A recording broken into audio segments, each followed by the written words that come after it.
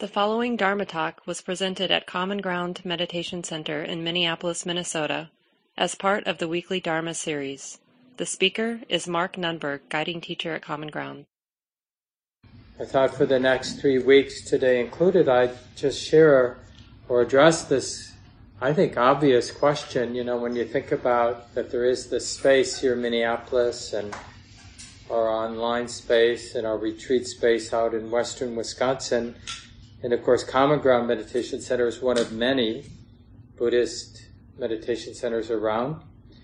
It kind of begs the question, like, what's the big deal about mindful awareness?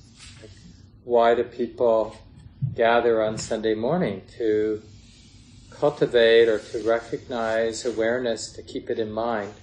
What's the big deal about that? And of course, it's up to each of us to check that out. It doesn't really matter so much what I say or somebody else says or what you've read. What really matters, because whatever it is, whatever those words, you know, mindful awareness, wisdom and awareness, being present, whatever those words point to, we have to check that out for ourselves. Right? It's not about being devoted to the idea of awareness. That doesn't really get us pretty far. But to check it out, that's what it's about. That's why, you know, when you hang out at a place like Common Ground long enough, you hear the word practice a lot. It can seem a little strange. Like, what's all this about practice? What do you mean, practice?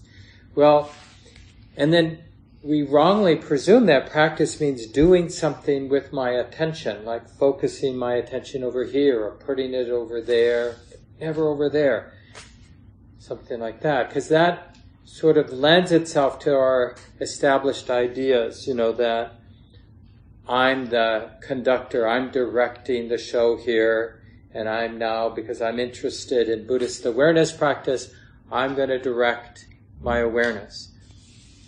But the more we study our own minds, we realize that awareness isn't so much something you or I do. Are you doing awareness right now? Like, one way you could answer that question, like, can you stop doing awareness right now? Because if you were doing it, you could stop doing it. Can anybody stop it? No. We don't turn it on, we don't turn it off. It is something that we can recognize. Or not. Usually, through our day, we don't recognize this normal, natural capacity we all have to be awake, to be aware, to be present. We're oblivious. And Gil Fronsdal, a wonderful teacher and scholar, Buddhist scholar, he says it's similar to faith. Like, okay, everybody, do faith. We don't do faith or confidence. We can remember it, we can recognize it when there's faith or confidence, but it isn't something you do.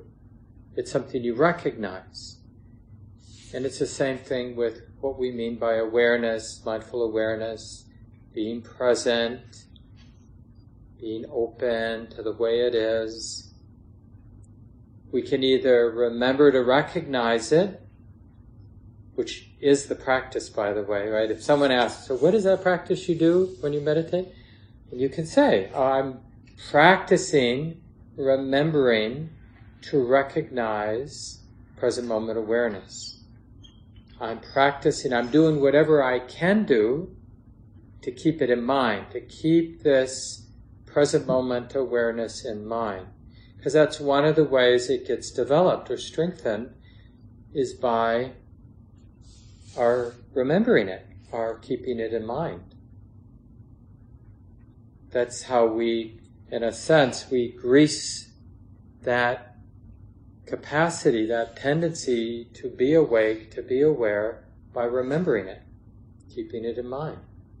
And when we're distracted, when we're lost in thoughts, absorbed in this and that, then we're not developing awareness. We're not developing mindful awareness. We're developing, in a sense, we're developing disconnection and distraction and being absorbed, being lost in thought. And we have minds like we have because mostly we've been cultivating being lost in thought. So that's why it's the easiest thing in the world. And one of the things we notice when we do develop mindful awareness is how many different off-ramps into distraction there are, moment by moment by moment. There's so many things we'll sense the tendency, I want to think about that. I want to problem solve that. I want to fantasize about that. I want to worry about that. I want to compare this to that. So it's like all these little bubbles that the mind wants to, in a sense, get lost in or get absorbed in. And when our mind is absorbed in one of these little mental activities, let's call it, then the mind isn't aware, it isn't remembering that this is being known. Because that's what it means to be mindfully aware. It's that recognition that this is being known. And in Buddhism, this is the beginning of wisdom, that deeper wisdom. This is being known. Because it sets in motion a kind of learning, spiritual learning that we call insight, where we learn or see, experience about our own mind, heart, experience, what we hadn't seen before. We have insight, a deepening of learning, a deepening of understanding. So the beginning of wisdom or wise view is remembering that this is being known, because it's kind of a stark alternative to being lost in thought. And initially, you'll notice the mind's habit to dismiss it. Like I said at the beginning of the talk, well, what's the big idea about being aware that it's like this now? Can you even, for a moment, have that sense? Oh yeah, sitting here, whether you're at home, online, or here in the room, it's like this now.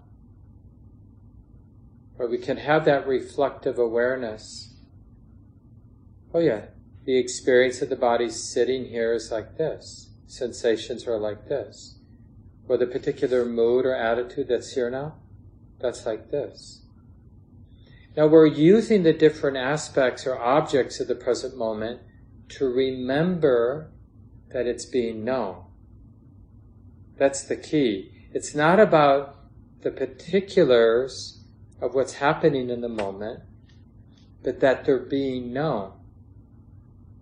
That's a more honest, a more real, a more wise, a more ultimately stable place from which to live our life, that it's being known. And it's like, just to be a little provocative, it's like we're not really real, we're not really human, we're kind of, nature on autopilot whenever we lose present moment awareness. It's just habit energies driving the show without that reflective awareness that it's like this, that this is what's unfolding. And I think I've mentioned not too long ago that in Buddhist practice, in this tradition, our experience that we kind of get, and you can check this out for yourself, we don't really become a moral being. Like, we can't really actually care about our own well-being and the well-being of others unless we have that capacity to be aware that it's like this. Because it's in this space, like when we really are here, the mind is recognizing, remembering to recognize this capacity. Oh yeah, this is being known. This is being felt. It's in that space of present moment awareness that wisdom, we could say, comprehends the way I'm relating, the way the mind is showing up, the habit energies through which I'm interacting and seeing and perceiving, whether they're wholesome or not, whether they're helpful or not. Right? So that capacity we have to discern whether I'm being skillful or not depends on being present. Because that sense, that discerning sense, oh, this isn't helping, or this feels like a good way to be relating right now. That requires not me doing something, but me, in a sense, observing or opening. Oh, this is what's getting set in motion. These are the seeds that are getting planted in my heart. Oh, wholesome, or oh, not so wholesome, right? That's why so much of the time we don't necessarily observe it in ourselves, because that's a little harder, but we do observe in other people, like, oh, that person's digging the hole deeper. You know, they're going to get what they're sowing right now. We can sense that in other people, don't we? It's like, oh yeah, they're not being skillful. That can't be good. That's not going to really turn out well for them or for anybody around them, right? We see it globally in terms of what's going on, how violence begets violence. We see it internally, we see it in our families, we see it in our communities. And what allows that is that clarity minus any agenda, right? Just seeing things as they are. That's what present moment awareness provides, that being open and that recognition, okay, all of this activity of body and mind is being felt and known, to some degree at least, and it's being known as what? It's being known as something being felt and known. That's the no agenda. We're not trying to figure out how to be skillful or avoid being unskillful. We're putting all of the emphasis in that intimacy, that presence. That's what really makes the difference. In this practice, it really leads to freedom with what is being known. Freedom with this. Being skillful and free, this capacity to be more and more skillful and more free with whatever's being felt or known, whatever is here being felt and known. And isn't that what we want? I mean, what do we really aspire to in our lives? That's a relevant question for all of us. What do we want? What is a worthy... This is an actual question for all of us to reflect on. What is a worthy aspiration or goal or whatever you want to call it in our lives? Do we just want an easy ride until we die? I mean, that's better than wanting an uneasy ride until we die. But is that all we can aspire to? Is there a way in our lives, in our particular locations, because we have different lived experiences, different identities, backgrounds, different kinds of sensitivities because of all of that lived experience that we have. Can we aspire to actually, with all the exposure, unavoidable exposure that comes with being human, having a body and a mind, can we be free, unburdened, even with the unavoidable exposure of being human? Can we be free, unburdened, and skillful, like contributing to our own well-being and the well-being of others, and not really seeing a difference? Like sometimes we, I think wrongly, as we perceive our situation, like, well, I can live for my well-being, or I can live for the well-being of others. As one teacher says, if we think that way, it may be because we don't understand what well-being is. Because if we think like as a pack rat, not to give rats a bad name, but that idea of like hoarding all the goodness, all the material wealth for myself, if we think that really leads to my well-being, well, you probably haven't tried it out. We're too busy trying to have all that to actually check out whether that leads to well-being. Like, how's that working for me? And if that's not you, you could just ask people who are doing that. How's it working for you? Trying to have more, trying to lock in your well-being, your wealth, your health, all the good things, lock them away, build a big wall around so nobody can take it away from you. No person, no condition, no circumstance. How's that going to work? It doesn't work. I mean, thank God for literature and movies, because part of the story they tell is this universal story of people, trying to get it all so that they'd be happy once and for all forever. And how that doesn't work. It's called tragedy. And it happens over and over again. None of us, I'm guessing, had completely given up on that project. But even as, we're kind of hedging our bets, and, I just bought a big box of toilet paper. And these little, I know it's silly, but these little things, every time I go in the basement, I see that big box, and I know I don't have to buy toilet paper for a long time. I feel good.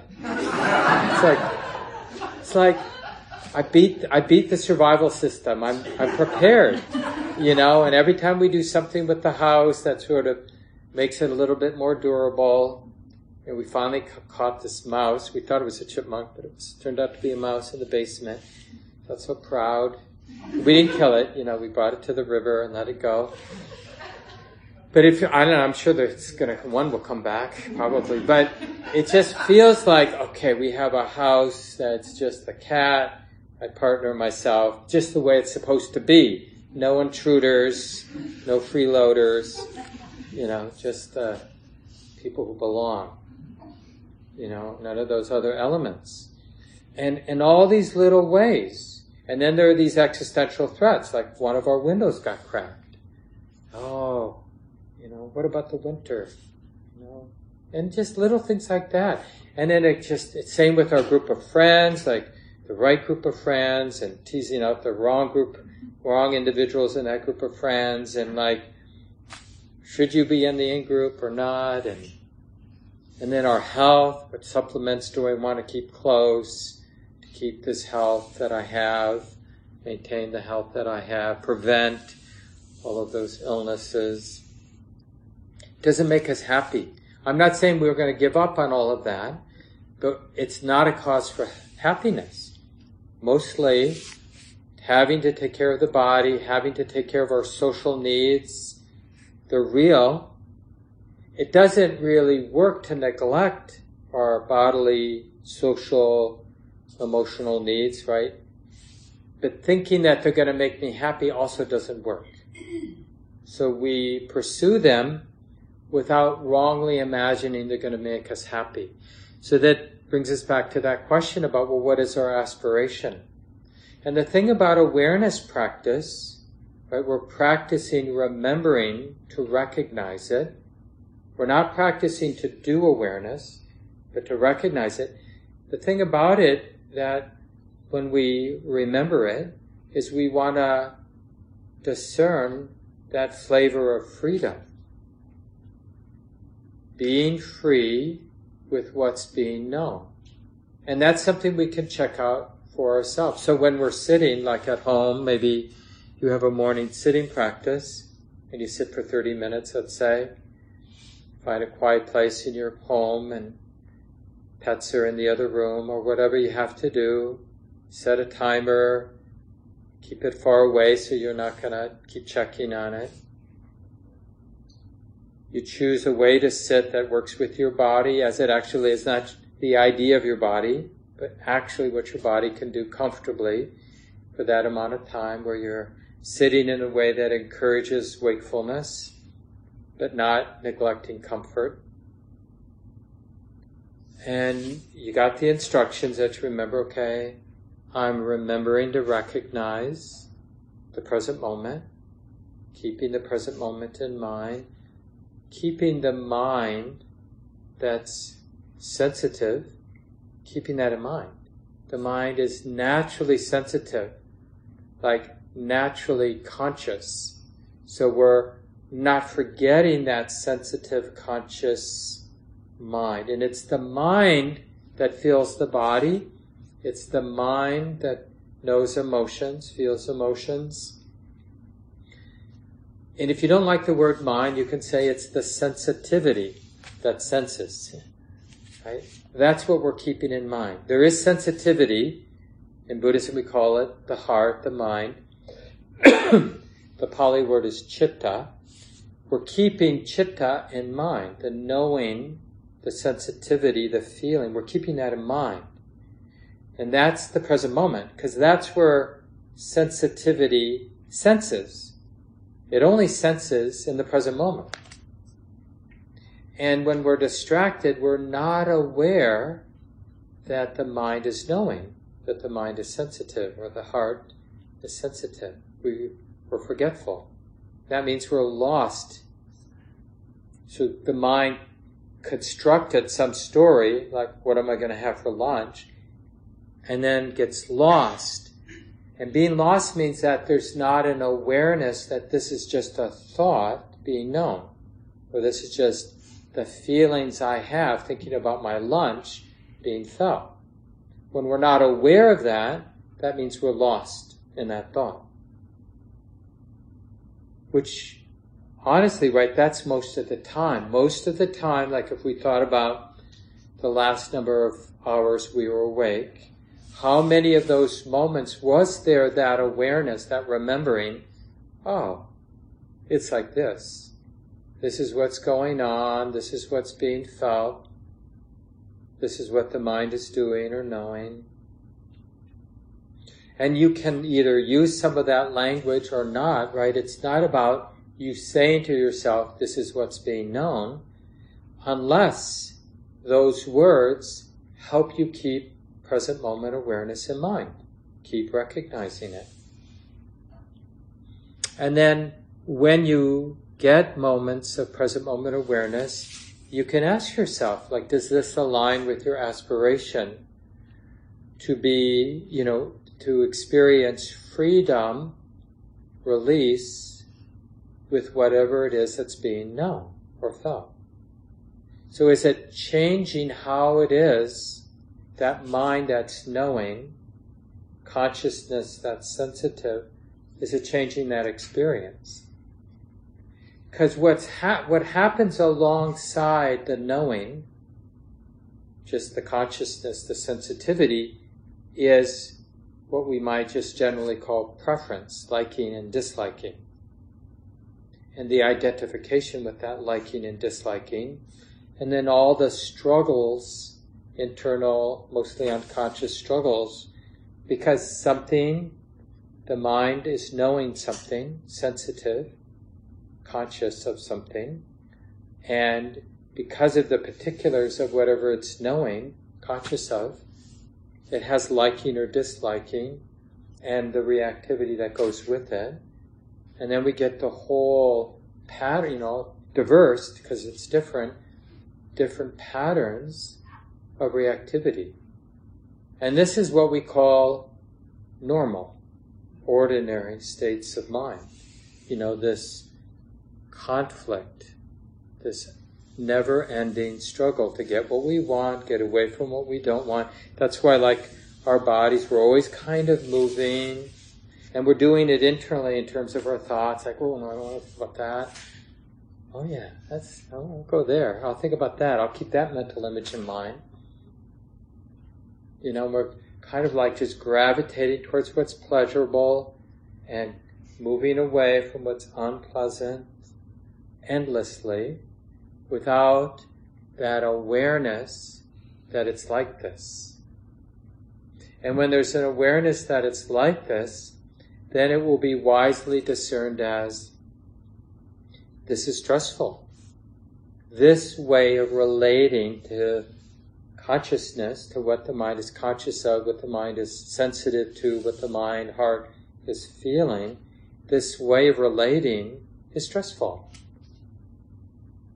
And with awareness, like a mirror that just reflects, there is that if we're recognizing this capacity for awareness, we're recognizing freedom with what's being known. Like just some simple experience, I often do this. My teacher Sayadaw U Tejaniya would do it, just say, touch your thigh, or just have your hand touch something, please. You can do that now. It's probably already touching something. But now we're going to keep that in mind.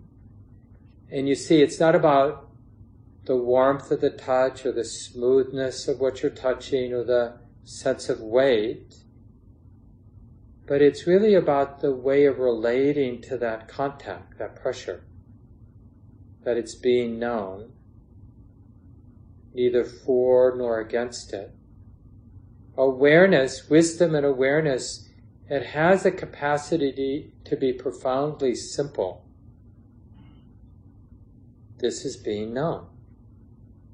Touching, the hand touching, whatever it's touching is being felt, being known.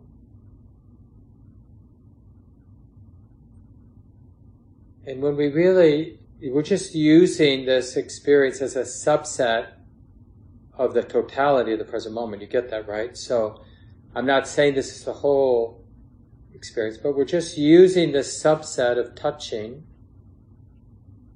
and realizing that when we really give our heart to the knowing that this is being known, there's no problem there.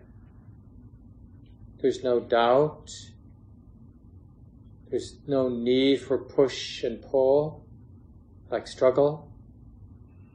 We get a sense of what is meant by equanimity, or being with things as they are, and the peace that comes with that profound acceptance. Touching is being known. Now you might think, well, yeah, of course, because touching is not, it's not really difficult. I can be with touching, but I can't be with the news, or I can't be with, my neighbor who plays loud music, or I can't be with this person at work, or I can't be with the ache I have in my knee, or the whatever it is, hemorrhoids. These things that can be really afflictive, right, in our human existence. But we haven't actually tried. We haven't checked it out. One of the reasons for setting your timer when you sit, and build up. Don't set your timer for an amount of time that you're not comfortable sitting. But over time, naturally, when you have time, let it be a little longer. So you get this experience where there's a very strong impulse, like, I gotta go. This is not okay. I don't want to feel my bodily sensations, or I don't want to feel this restlessness. It can, feel like it's going to kill me if I just stay here, relaxed, alert, and open. Have you had that experience? It's like, almost like a more subtle version of a panic attack when we're sitting. Like Pema Chodron, some of you know, a really powerful teacher who's written a number of books. She teaches in the Tibetan Buddhist tradition. She's a Westerner, but a really great teacher. But she has this wonderful one-off line, something like, never underestimate the desire to bolt. When you're sitting, never underestimate it, because it can feel so strong. You can, 2 seconds earlier or a minute earlier, you could have felt a lot of confidence, like, this sit's going well, got this, cruising, and then things will shift, and it's like, I cannot be with this mind state, or this wormy emotion, or this pain in my back. If I'm here for one more second, I'm going to die. And with practice, it's not like we build up this wall of tension around that experience, like sort of meeting tension with tension. It's actually just the opposite. We meet that strong impulse to bolt with that soft, open, inclusive presence. Oh, it's like this. This is the feeling that's being felt. These are the thoughts that are arising and being known. These are the sensations as they actually are in the body. It's like this. It is these different interacting experiences that are being known. Now the question is, not that you're trying to make yourself free with the experience, but when you're recognizing awareness, is there freedom with the experience that's being known? Is there more freedom naturally there when you realize this is being known? That's what you want to check out. So the next time you have a painful attitude or mood, you're just in a funk for whatever reason, then just remember to recognize the awareness. Oh yeah, the mood's like this. And then you'll notice, is there more space, more freedom? Given that there is this mood, is there now more space and freedom with the mood because it's been recognized as something being known? Or this is going on in my life, or this is going on in the world. But we're seeing it, opening to it with that wisdom and awareness. Remember, the initial part of wisdom is this understanding that every moment can be reduced, in a sense, to this is being felt, this is being known. So some beautiful moment, think about something really nice that happened to you recently, and just now in hindsight, you can recognize, oh yeah, that was just that experience being felt, being known. Not more, not less. Whatever it was just in that moment, that experience that was being known. And then you can think of a really terrible, difficult time you had recently. And just remember, oh yeah, like in hindsight, we're using our memory, but oh yeah, that doubt, or that shame, or whatever you experience in that difficult moment, that was just what it was. It was those different flavors being felt and known. Yeah, very unpleasant, but it was that unpleasantness being known. There's freedom there. And it's really important that we all get curious enough, because without sensing the freedom, the release, in a moment of recognizing awareness, we're not really going to develop this habit. Because it's against the grain. It's not what our society encourages us to cultivate, right? And generally we're encouraged to be distracted, to get absorbed in different things, different gadgets, different activities, different fixed views, opinions, right? This divisive time that we're living in. That's what, like all these different bubbles, we have an array of different things we can get absorbed in, and when that doesn't work, we go online and we find a bubble to get absorbed in, whether it's shopping or some divisive commentary that we're reading or some fantasy that we're, video game that we're playing.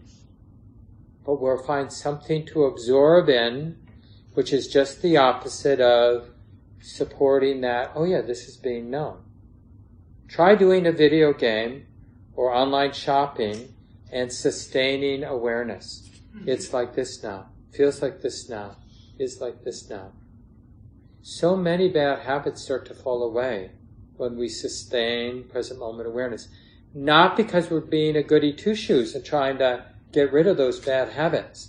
They just are naturally shed with awareness. And again, this is something we can check out for ourselves. Don't start with your most addictive pattern.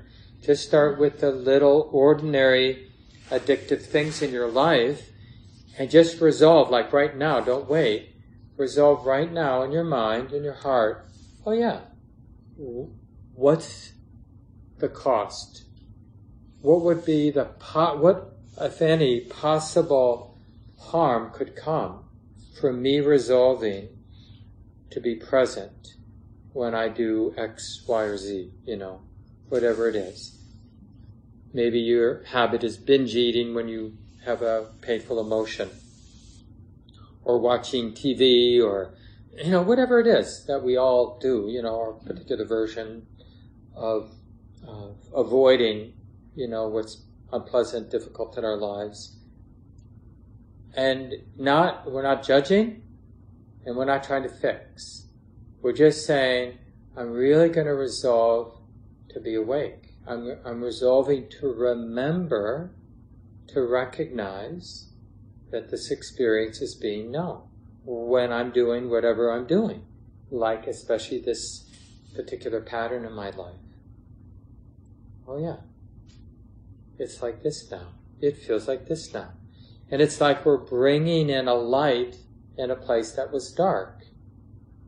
And there's a capacity now for wisdom to recognize what kinds of seeds are being planted when I'm relating or acting, behaving in this way, what's getting set in motion. Now, would we do a lot of what we do if we really clearly felt what was getting set in motion when we're doing it? No, when we're doing something self-destructive or even destructive for our wider communities, we wouldn't do it if we really were clearly aware of what that was setting in motion.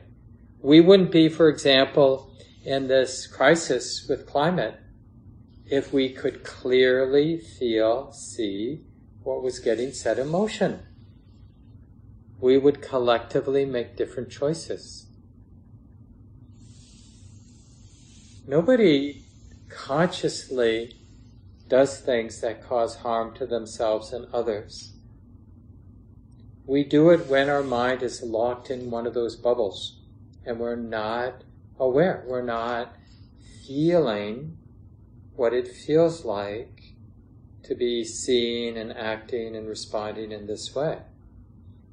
And when there is that non-judging presence, clarity, then different choices start being made. Without you or me having to have a grand plan about how we're going to fix our lives. You just see. And then when you talk to people who've been doing their best to cultivate awareness, that's what they say. It's like, I don't get it, but life is working better. I'm a better person. I catch myself responding in better ways, more creative, more nimble, more useful ways, saying, refraining, being a better person without a plan, or without trying to be a better person. I'm trying to remember, to recognize, oh yeah, it's like this. That's what we're doing. And that, in a way, that's in a very simple, simplistic way, is the insight that really distinguishes the Buddha as a spiritual teacher.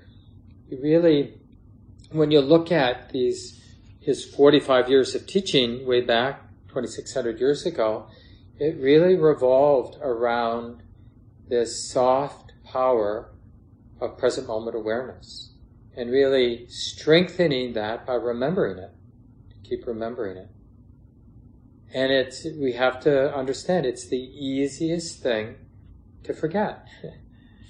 Because it doesn't seem in any given moment to add much. In a way, initially it makes us feel a little self-conscious when we're aware that it's like this. Like when we're being a brat and gossiping with a friend, and then all of a sudden, because we've been cultivating it in our formal sitting practice, all of a sudden we're aware. It's just like, now there's a very clear light.